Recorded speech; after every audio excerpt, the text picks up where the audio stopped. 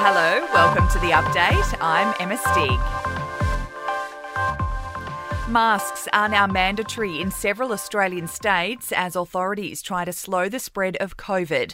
Everyone over the age of 8 in Victoria will need to wear one indoors. Adults in New South Wales are also required to wear them, while QR code check-ins and density limits are also making a return there. Queensland has expanded its mask mandate for hospitality workers, while mask rules are also now in place in Perth after a French backpacker tested positive. The unvaccinated 25-year-old man arrived from Queensland 1 hour before border restrictions with that state were tightened. Rapid antigen tests will go on sale in South Australia today after the state government lifted a ban on the DIY kits.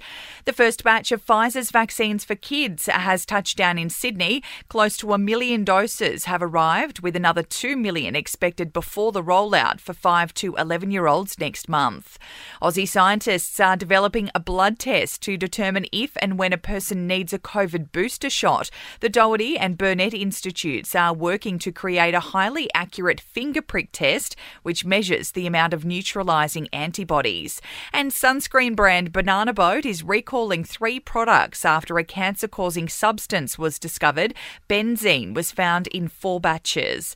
In sport, former world number 1 and 5-time Australian Open runner-up Andy Murray will return to Melbourne Park next month for the first time in 3 years. He's secured a wildcard entry for the event. And last-minute preparations are underway for the Sydney to Hobart in what's expected to be tough and testing conditions on the water.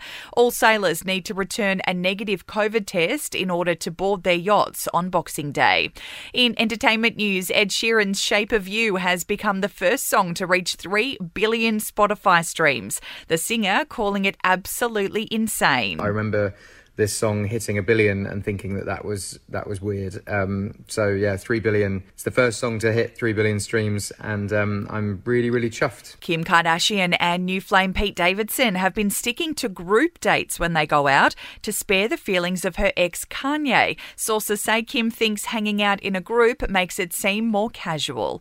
And a big announcement from Chris Martin, who says Coldplay will stop making music in 2025. He says an album in 3 years will be their last, with the band to concentrate on touring and other collaborative projects. That's the latest from the Nova Podcast News team, but we'll see you tomorrow for another episode of The Update.